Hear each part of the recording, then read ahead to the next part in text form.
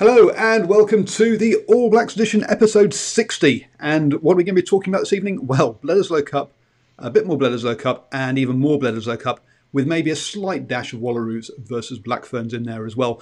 But yes, we're going to be trawling over the All Blacks. The Black Fern. Dear me, tongue and words just don't work tonight. We'll be going over Bledisloe Cup 1. And the fallout for that, particularly from an All Blacks point of view. And then we'll be looking forward to the Bledisloe Cup at Eden Park as well. But before that, we'll have a very quick chat about the Black Ferns. Hi, I'm Paul, the guy behind Driving Maul, your best place rowing predictions and opinion.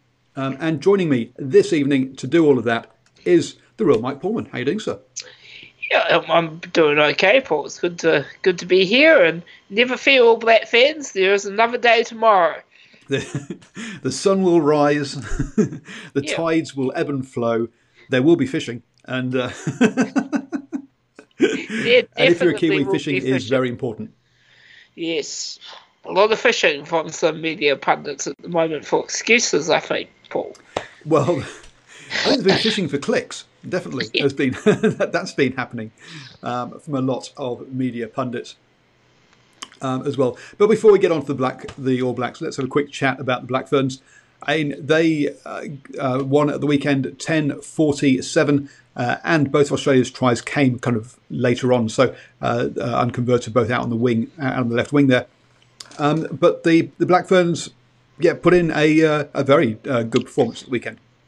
Yeah, they absolutely spanked them, and good to see. I was hoping for a bit of a tighter contest. I didn't get to see the game, obviously, but I think I don't really know. Without watching it too closely, I can't comment. But good result for the Black Ferns, and I know this is not rugby, but a really good week for women's sport in New Zealand, obviously with the cricket deal as well. So, good on them, and hopefully they can repeat at Eden Park in front of a sellout crowd this weekend. Yeah, both of us were at FMG Stadium for Waikato versus Canterbury during the game. So no, I didn't watch it live either. I did watch the highlights on YouTube today to catch up on the game. And yes, some very a mixture of tries, some from the forwards powering over, some from the backs as well, with some lovely running lines. Some of the more experienced players as well getting reasserting themselves on this game, which was good to see. And I say, as with Australia ranked 7 in the world going into this game, and New Zealand ranked number 1, having come off the back of of winning the Super Series out in the States, it's kind of what we expected. And hopefully we're just hoping the Wallaroos get more and more competitive each year, because it's great to see they're having these regular games now. Last year was the first time, but it looks like it's going to be a permanent fixture now around Bledisloe Cup games. Yeah, awesome. And it's also probably why the Farah Palmer Cup hasn't kicked off yet. Just as a sort of side note, the Mitre 10 Cup obviously has kicked off. Now, the Farah Palmer Cup is expanding by an extra team, so it's up to 13 teams now, with Northland joining the crowd. The only Mitre 10 Cup team that isn't in there is Southland now. So all the other provinces, all 13 provinces in the Mitre 10 Cup, have got women's sides in that Farah Palmer Cup. I'll be covering a couple of those games at the double headers during my trips around New Zealand, or around the upper North Island of New Zealand, shall I say, at least, getting to Mitre 10 Cup games. But good performance by the Black Ferns there. Now then, the largest ever loss to Australia, the most points ever conceded by the All Blacks against Australia, finishing 47-26. This it was a historic night over there in Perth. I think the Wallabies will be wanting to go back west again, won't they? Oh, they definitely. What a fantastic stadium that is. One of probably the best atmosphere I've seen, at least as much as you can tell on TV, but cracking atmosphere over there at Optus Stadium. The Wallabies played brilliantly as far as I'm concerned. Obviously we'll get into all of it, but I've got nothing but praise for that team, to be honest. You say that for that Wallabies team, and they did play very well, but there were definitely areas that I could think that they can improve. To be honest, the number 6, I've gone Lukan Tui, I think it is, for them, made a couple of mistakes early on, so he's definitely got room for improvement, and I've been very impressed by him, and he's part of that bigger pack that we've been talking about. Also, I think it's going to take a while for O'Connor to get used to playing in that 13 jersey, because when he was at Sale, he played 10, 15 and 12. He never actually got into that 13 jersey. He's not had much time there, and I think he was keeping himself too deep at times. And so if we think about that first try, for example, Anton Brown nearly intercepted it because he was expecting James O'Connor to be there to catch that ball, and he was expecting to take man and ball. But James O'Connor wasn't. He was about 2 steps further back, and basically, he was playing too deep.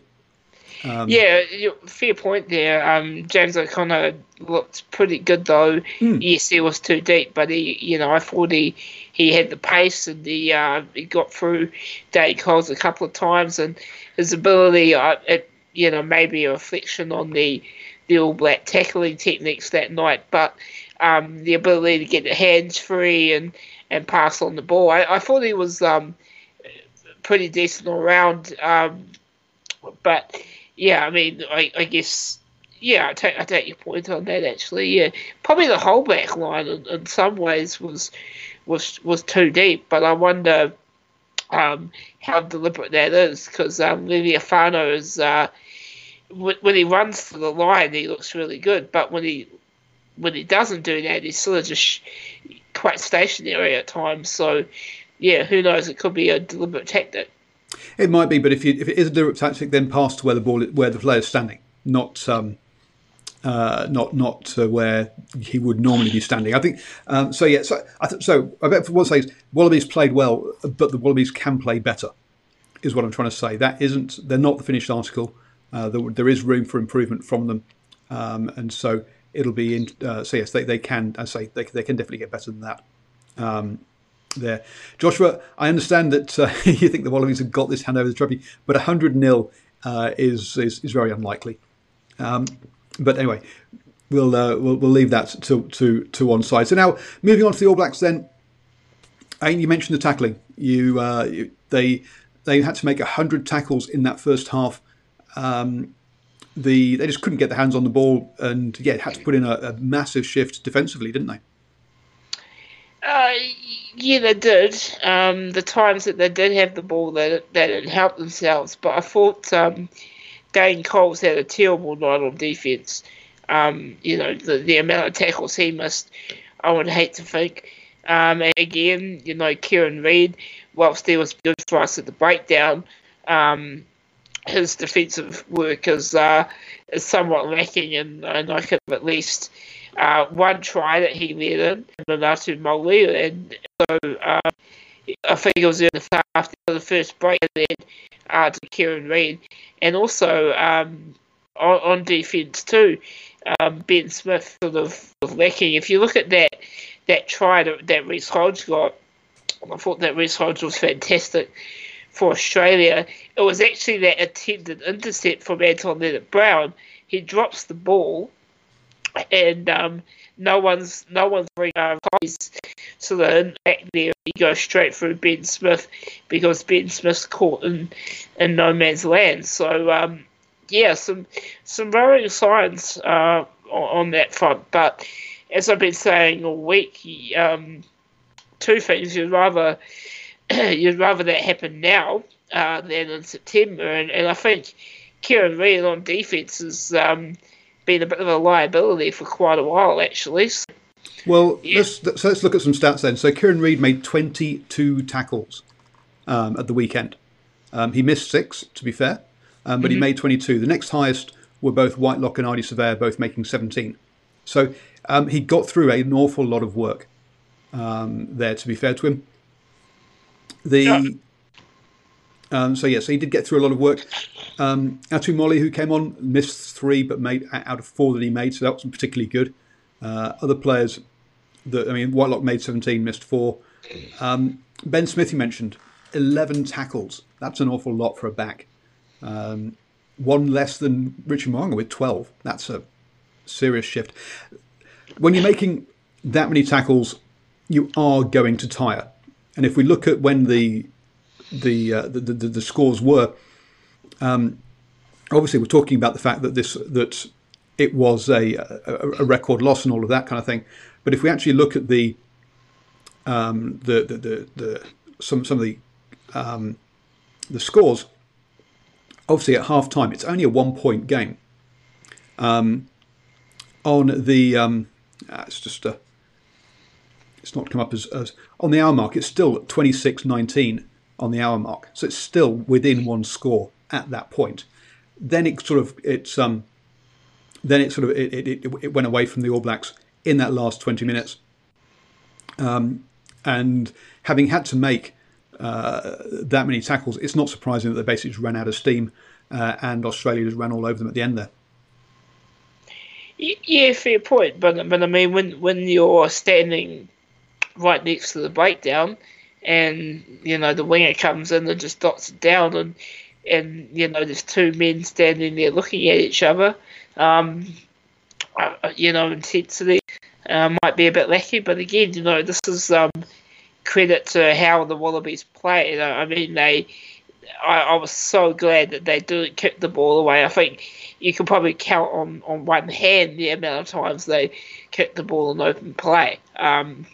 They just ran it, like you said, they ran at the All Blacks all night. And, they backed themselves too, so, yeah. But I think, yeah.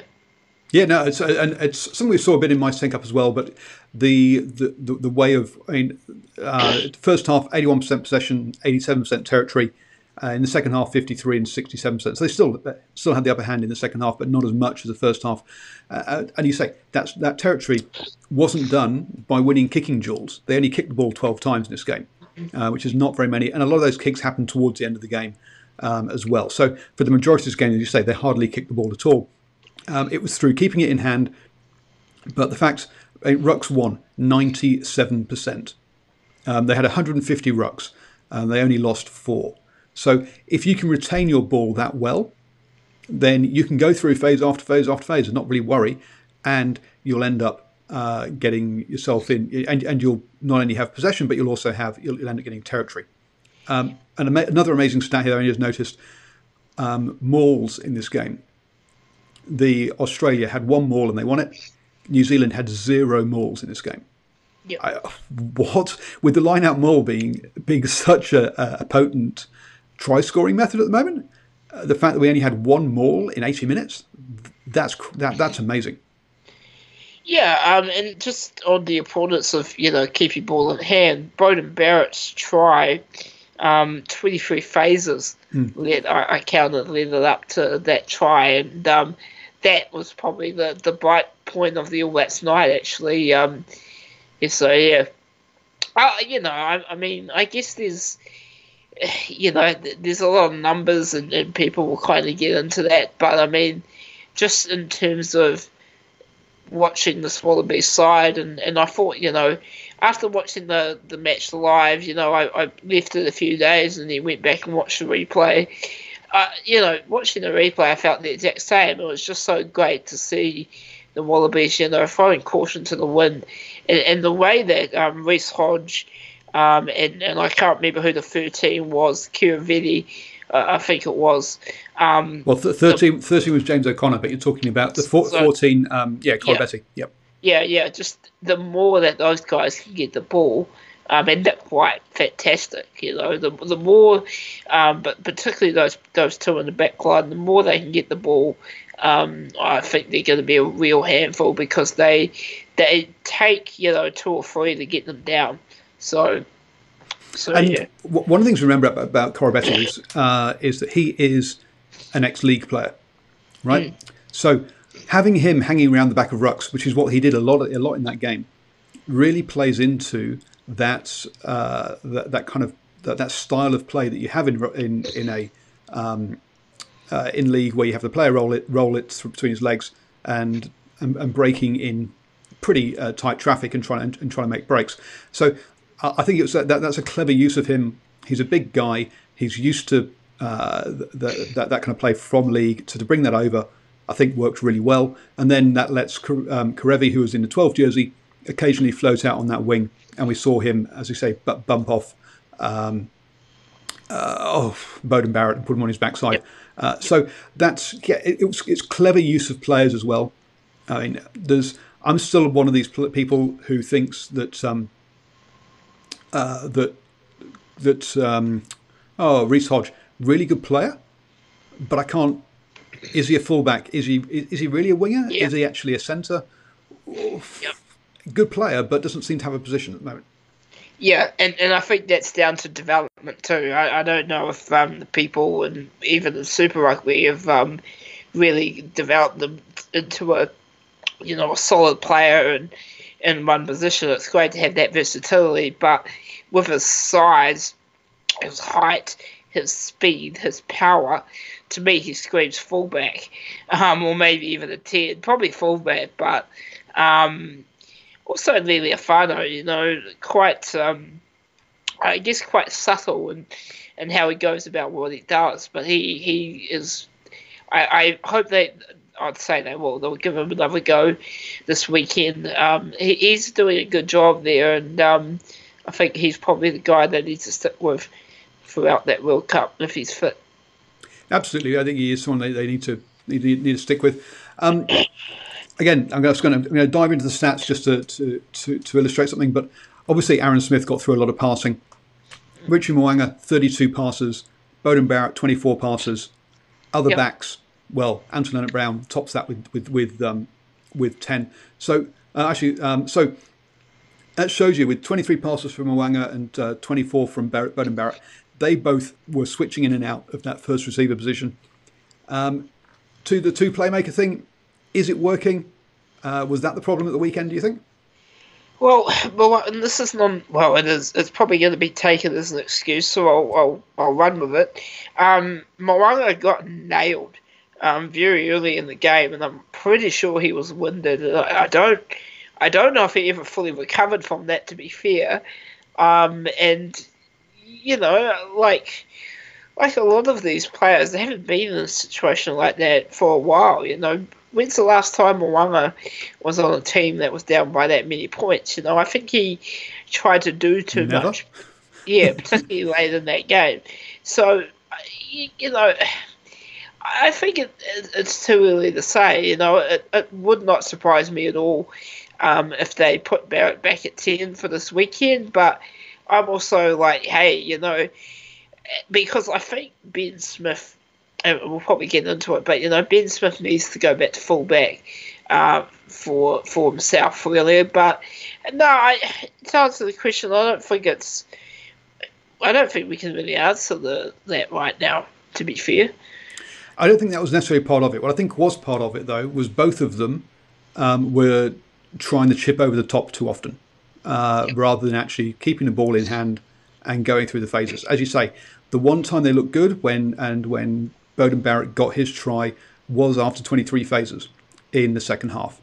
Now, in the first half, they say they didn't get the ball, but when they had it, we were seeing these chips over and trying to chase and perhaps in the second half maybe because they were chasing the game, but they needed to hold on to the ball more.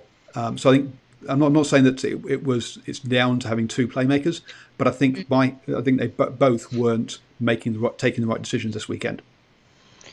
Anton Lienert-Brown was fantastic, though. I mean, not only, I felt it was our best player, but defensively it was just an absolute mammoth all game long. And, the All Blacks, in terms of their discipline, were actually better in that second half, obviously after the red card. But I don't know, Paul. I mean, I would like to see, probably both things actually. I'd love to see them stick with Barrett and Mo'unga, but I wouldn't be surprised if they don't this weekend anyway. Yeah, I'm not. I'm a great believer in playing the players in their position. So hence, I'm not a great fan of having Mo'unga and Barrett on. I'm also not a great fan of the Ardie Savea Sam Cane and Kieran Reid set up Yep. as the as the three loose players. To me, that didn't work at the weekend because we've just talked about how well Australia maintained the possession at the breakdown. They did very well there, and they just it didn't work having those three in my opinion. So Yep. I think that's. I would like them to go back to this week. Well, let's not talk about this weekend's lineup yet. We'll get into that later. But so to me that back row didn't work. How do you see that? I agree. I don't think it worked either. And I was a wee bit worried about it heading in, but also that the front row is not working either. We got some big problems at scrum time, and spare me. I'm sorry, but spare me the excuse that Barrett wasn't there in the second half. Look at the scrum in the first half; it was an absolute shambles. So that needs to be fixed as well. What I fear though is that combination is going to continue because this All Black coaching staff seem intent on doing what you're not a fan of, and I'm starting to agree with you. I'm not so sure it's the right formula. Talking about the props in the front row, I mean, we've seen Carl Tuinukafi go back to Harbour and not be dropped from this, and he is a scrummager, not necessarily a mobile player around the park. The All Blacks want output out of their props, particularly around the park, and I think at the moment that is a detriment to their scrummaging, and they've decided that that's worth it. For the energy they get around the park, I'm not entirely convinced. No, I'm not either. Every time Dane Coles is hanging, and it's been the same right throughout his career. Every time he's out on that wing, something happens. But I don't know if it's a fitness thing or what, but they simply aren't getting it done. This front row, and I just wonder if it's worth giving. I'm pretty sure Ta'avao started against Argentina, I think. Yep. So maybe give him a go this weekend. It's just you can see it, can't you? We'll talk about squad soon, as you said, but I mean, everyone's just going to be wanting the strongest All Black team on the park, for the Eden Park domination this weekend. I don't know if that's the right answer, actually. I don't think we need to panic. We don't need to. Yeah. There's a number of all right. I agree that that panic isn't necessarily the right option, but a sign of panic is when you do wholesale changes for a game. Yeah. Now we've known that we were going to get wholesale changes between the Argentina game and the South Africa game. But that was about resting the Crusaders players and giving everybody an opportunity to show themselves to make a case for the Rugby World Cup squad. These two games, it was a different story. It was about coming in, playing effectively pretty much a first choice team for both these games, with the idea of securing the Bledisloe Cup 2-0. Now that's out the window, obviously. But last weekend was the strongest team that was available in the eyes of the coaches. This weekend, so if we were to see a whole bunch of changes for this weekend, it would either mean they were happy to give up the Bledisloe Cup, which we know they're not, or there's a bit of panic in the camp. So I can't see them making wholesale changes for this weekend. Some changes, absolutely, but wholesale changes, no. I mean, they've got to make some changes because Scott Barrett has can't play this weekend. And we'll talk about his ban in a second. But apart from that, I think we're going to see they're going to go for the same crowd again, aren't they? I think we're going to see Sevu Reece at 14, and I think Ben Smith 15, Beauden Barrett at 10. That's probably the only change I can really think of. Obviously, the midfield as well, and the locks you mentioned. But yeah. Well, if we go through this, so the front row is going to stay the same. Yep. In the locks, we're going to have Whitelock and probably Patrick Tuipulotu. Yep. With Hemapo on the bench. So that's one change. They will probably stick with the same back row, but personally, I would bring in either Fafita or Luke Jacobson at 6 and have a proper 6. Yep. So I think that should be 2 changes. Aaron Smith, absolutely, he starts with TJ on the bench. I agree with you. I would put Beauden Barrett in at 10, put Richard Mwanga back to the 22 jersey. So that's another change. I think they've always been in line for having Sonny Bill Williams start in this game. So I think he's going to start at 12 with Anton Leonard-Brown. Yep. Because Goodhue's took a bash last weekend. I don't know how fit he is. Yep. So that's 3 changes. And we're talking about not making lots of changes here. And then that means that Ben Smith goes to fullback. I'd keep Rico Ioane. Now, whether they start George Bridge or Sevu Reece on the right wing, I'm open to either, to be honest. I'm not fussed, but yes, we'll see probably one of those 2 on that wing, and then we'll see probably Lamapi in the 23 jersey, is how I see it. So, what's that? So that's definitely a lock, a 10, and a 12 and a 14. So at least 4 changes. I would make a 5th change in the number 6 jersey, and I would say that was not hitting the panic button, but I can see how people would interpret a 30% change in the side and go, hey, the All Blacks hit the panic button. Yep. I also would, maybe do they start Cody Taylor?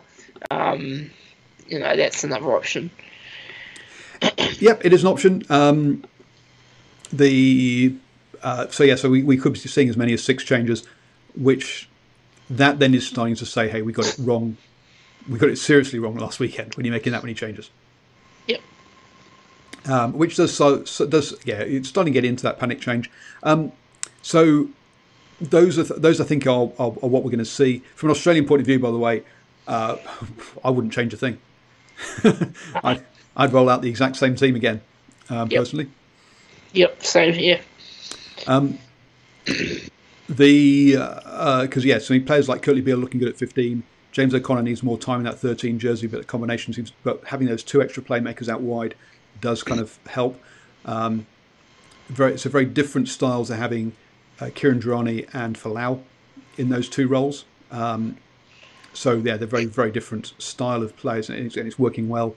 And I'd keep the size in the pack. I would not bring Pocock back in for Lukhan Tui. Pocock is definitely a better player than he is, pound for pound. The problem is Pocock's not pound for pound the same weight as Lukhan Tui, and that's what's working for this Wallabies side. Yeah, and I think I would probably go. It might be a stretch, but that might be a paddock selection if they do. I can see why they would, but you're right. Don't change a winning formula. They had the one on us at scrum time and at the large parts of the breakdown, obviously, and I think fitness wise they're probably a wee bit better as well in some ways. Well, if you're going to hold on to the ball like that and you're going to tire out the opposition by defending so much, you will do. I wouldn't mind seeing Pocock on the bench, but I wouldn't change the balance of that back row. It's the kind of thing that worked well. It's a bit like the important person at last Rugby World Cup was I've gone blank. The number 6 who's now with Leinster. Anyway, doesn't matter. But it wasn't. Yeah, you had you were playing Pooper, you're playing Pocock and Hooper, but that was only allowed because number 6 did a lot of work that they didn't cover. So I guess we've inadvertently said what we think is going to happen next weekend for the 23. For that, I think we'll go back to 1 playmaker as the main change, and then just a couple of personnel changes. I would personally like to see a back row change, but I don't think we're going to see it. So then, Scott Barrett, 3-week ban. Are you happy with the? You think you're comfortable? That's a consistent and comfortable with 3 weeks. Should have been 6. Okay, so it was 6. That was a starting point, and then it got reduced in half because of early admission of guilt and good disciplinary record to date. So I think it's pretty much what I expected, and it's what I think it's consistent with how the judiciary process has been working. Yep. I mean, like I said on Twitter yesterday, I think it's, to me, it's somewhat light, but it's also logical for the reasons you pointed out. And I get a wee bit. This is a tough one for me because I'm sure we'll talk about it too. I saw him lean in with that shoulder on a few occasions prior to that incident. So, yeah. Yeah, I think as you say, you went back through and you say, I think you saw you'd made 2 or 3 tackles in inverted commas like that leading up to that situation. What that shows is bad technique and the fact that sooner or later it was going to happen. Now, whether it was this game or the next game, who knows? But sooner or later he was going to hit someone in the head with his shoulder, and that's poor technique, and you're opening yourself up to cards, be that yellow or red, and that's not good for the team. But I mean, he was leaning in with the elbow on Hooper. I don't see any other way around it. To me, it was like it was cynical. It was cynical at the highest order. And I was going to say, this is poor technique. It's poor. It's deliberate. This idea that the All Blacks are saying, "Oh, we weren't targeting Hooper." Yes, you were. Yeah, it's something the All Blacks have done for years. Target the best player in the opposition. Now, the idea is you target him in a legal way, not an illegal one. But they were definitely making sure that Hooper knew they were there. Yep. My problem with the ban is the 3 games they've chosen. Yes. Now, this is where I have a problem. This Bledisloe Cup weekend, absolutely, that counts. But then the All Blacks aren't playing for 2 weeks. So they've put forward that he would have been playing for the Crusaders for 2 weeks. And for that, I say bullshit.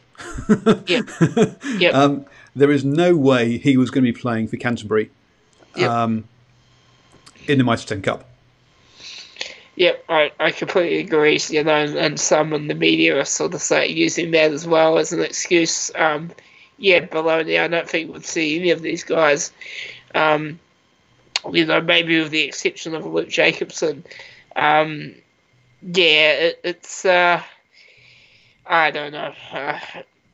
How political do you want me to be on this? I think, I think the All Blacks have a lot of pulling power on this one, actually. It's something we've seen from the Southern Hemisphere, not just the All Blacks. We've seen Australia do the same sort of thing. To the extent they brought in a ruling. I can't remember if this year or last year they brought it in that said basically club games could not count towards bans during the Super Rugby season. Fantastic. I totally agree with that. I would say similarly that there should be a similar rule here for international players that the Mitre 10 Cup doesn't count towards it either. And this is something that you get that can happen in the Southern Hemisphere because players are associated with a club, a province, a Super Rugby side, and an international team. They have 4 levels of rugby that they are signed up for, registered for. In Europe, there are only 2 layers. You've got club rugby, and then you have internationals. And there's none of this this provincial stuff or other places for them to go to pick up games. And so for me, this is a hole in this. It's a blaring hole that's been there for years. In the judicial problem where the judicial process works differently in the Southern Hemisphere to the Northern Hemisphere or to Europe because of the levels of registration that players have, and that's wrong. It should be consistent across both of them, and it should be clearer as to what games can and can't count. Yeah. And some of the, I mean, non-surprisingly, obviously, newspapers have to make money, but some of the stuff that's being said at the moment about, the worst call in history and Jerome Garcia and all this, I'm sorry, but to be honest, Paul, some of the one-eyed All Black fans this week have really got under my skin, so I probably won't say a whole lot more about that. Come on now.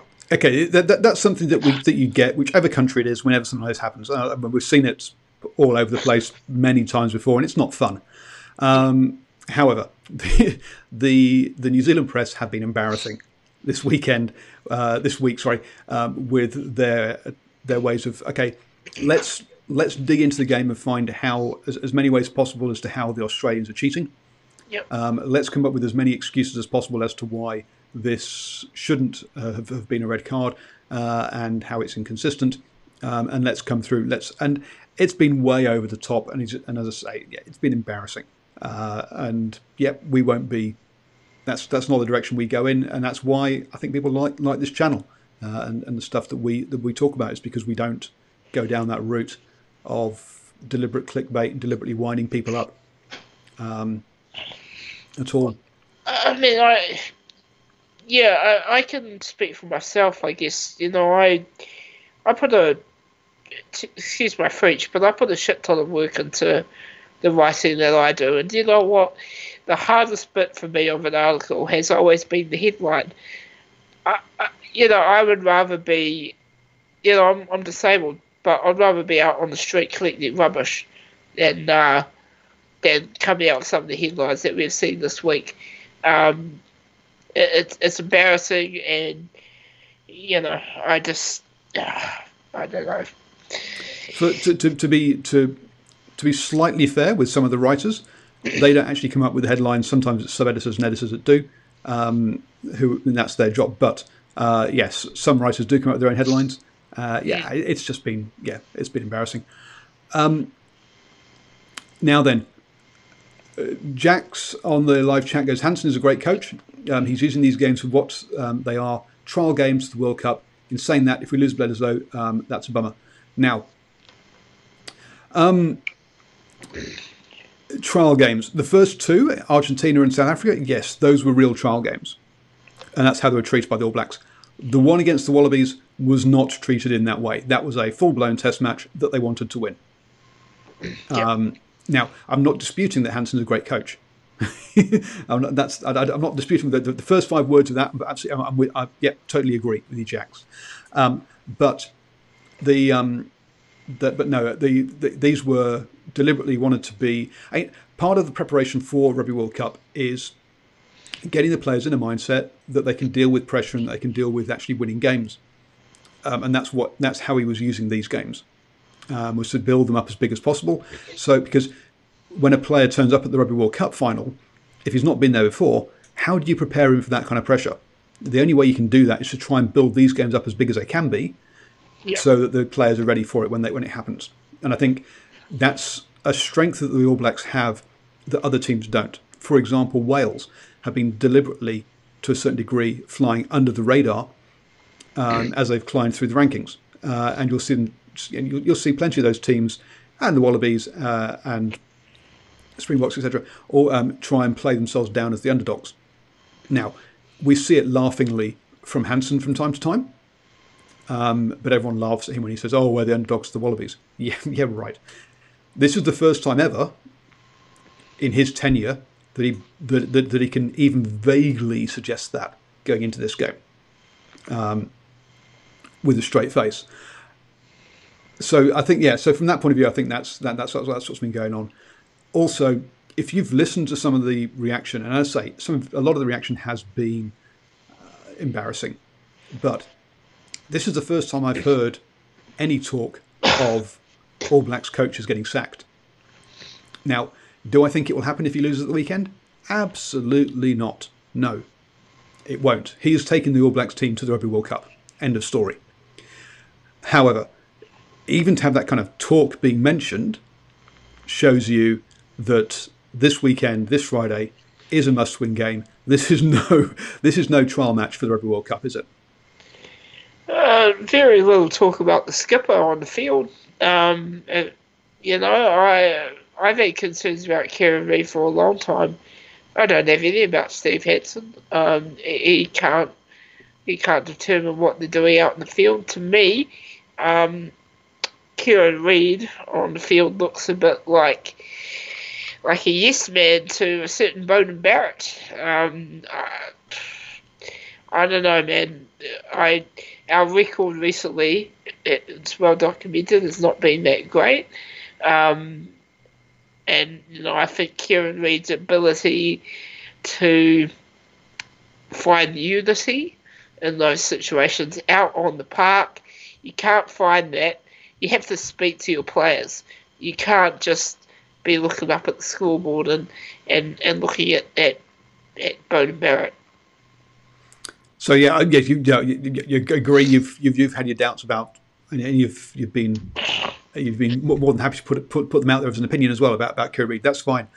But as far as this game on Saturday goes, to me, this is an absolute must win for the All Blacks. Losing the Bledisloe Cup to Australia for the first time since 2002, is it? Yep. I think would be a major morale blow to this team.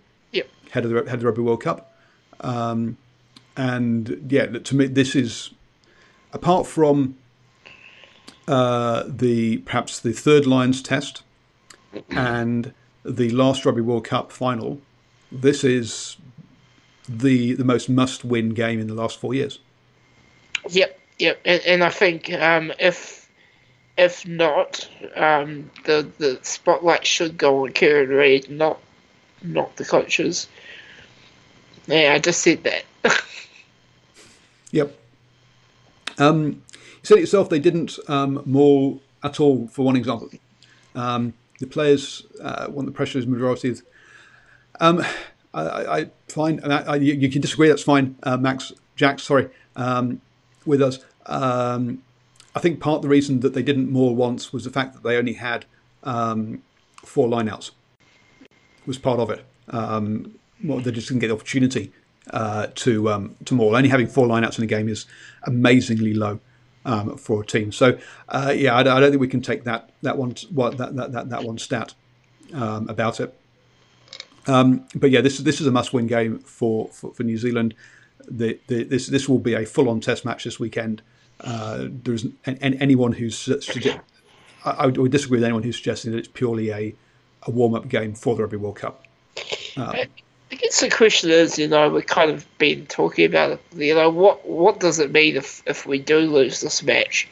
I don't think it matters, but in terms of, is the World Cup over if we lose this? No way. There'll be a lot of panic, but if we lose this weekend, I don't really know what the direct action should be, and they're not going to get rid of the coach. They're probably not going to get rid of the captain either.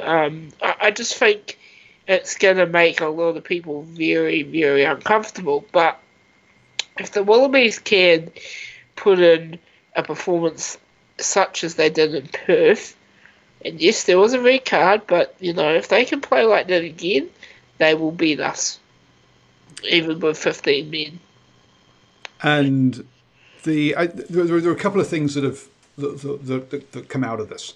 The confidence, I think, in the team will go down significantly. I mean, losing that to me, losing that Bledisloe Cup is a very important thing for them.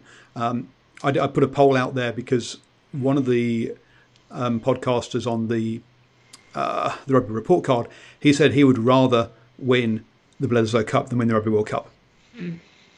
And 42% of voters, Wallabies voters, agreed with him. Now, still a majority want to win the Rugby World Cup ahead of the Bledisloe Cup, but the Bledisloe Cup means an awful lot.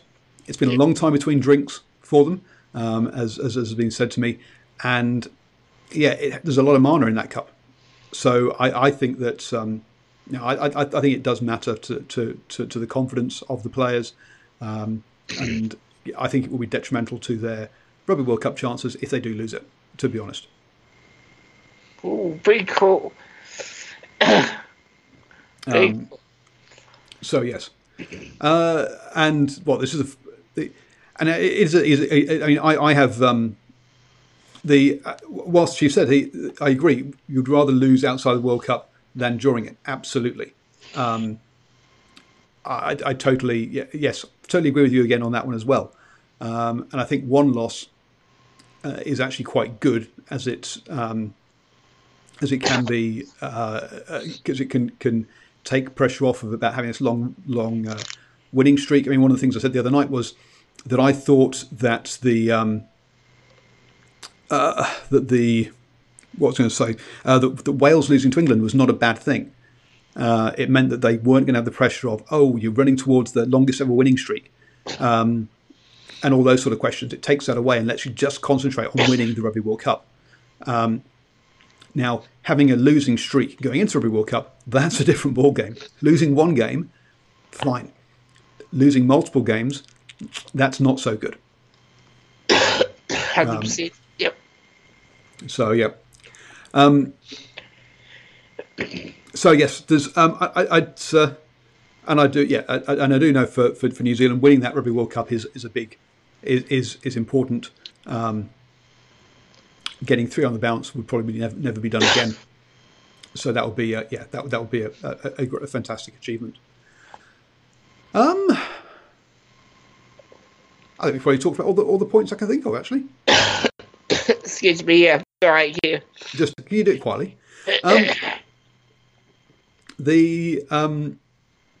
So yes, I think we think that Hansen hasn't got selection right. Yes, one thing here. Is this all down to missing Wayne Smith? Is he that special ingredient that has kept the All Blacks so good for so long?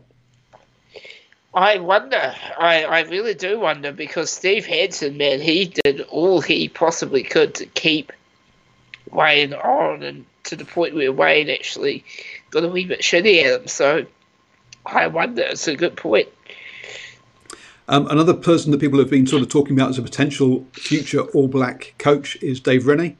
And yet, if you look at his record, his 2 Super Rugby titles were when Wayne Smith was part of his coaching setup. Now, the other person that's been asked, that's obviously there are 2 main groups or 2 main camps for the future rugby, the future All Blacks coach, Ian Foster and Razor Robinson.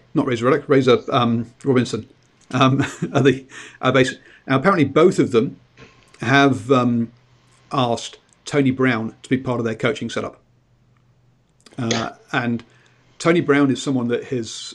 I remember when Lima Sopoaga did the turn around and kick the ball over his head move for the Highlanders. Everyone's like, "Oh, that's a Tony Brown move." I'm just wondering if Tony Brown is the new Wayne Smith, in that being extremely good tactically, but perhaps not a head coach, but a fantastic assistant coach. Maybe. Maybe. Hard to tell, yeah. He's got good taste in hats, though, definitely. Oh, he does. He does. I love his style. him and Razor would go good together. Well, apparently Razor has approached him to be part of his coaching setup if he becomes the All Blacks coach. And as I say, Ian Foster said the same thing. So obviously the third person in the sort of elephant in the room is Warren Gatland, who will be at the Chiefs. But I'm sure there's a get-out clause in that for him to become the All Blacks coach if it becomes available. So yes, it's going to be one of those 3, though, isn't it? Yep. Right. Any other final thing? Nah, I might have to head off a bit early, actually, mate. Cool. Okay, everybody. Everyone, check out the real Mike Pullman on Twitter, and also his podcast, Accidental Offside. Everyone, I will be at a whole bunch of games over the weekend for the Mitre 10 Cup, so do follow me on Twitter at Driving More for that. and I'll be putting the post-match player interviews onto the Driving Maul channel as well. So check out that. I'm getting through a stupid amount of driving. So if you would like to support me and help become a supporter of the Driving Maul and help me with my petrol bills, then go over to patreon.com/Driving Maul and become a supporter of that. You'll get access to exclusive videos and opinion pieces, articles there as well. So please do that. Thank you, everybody. Good night. Michael, go get drugged up and get well. Cheers, my face.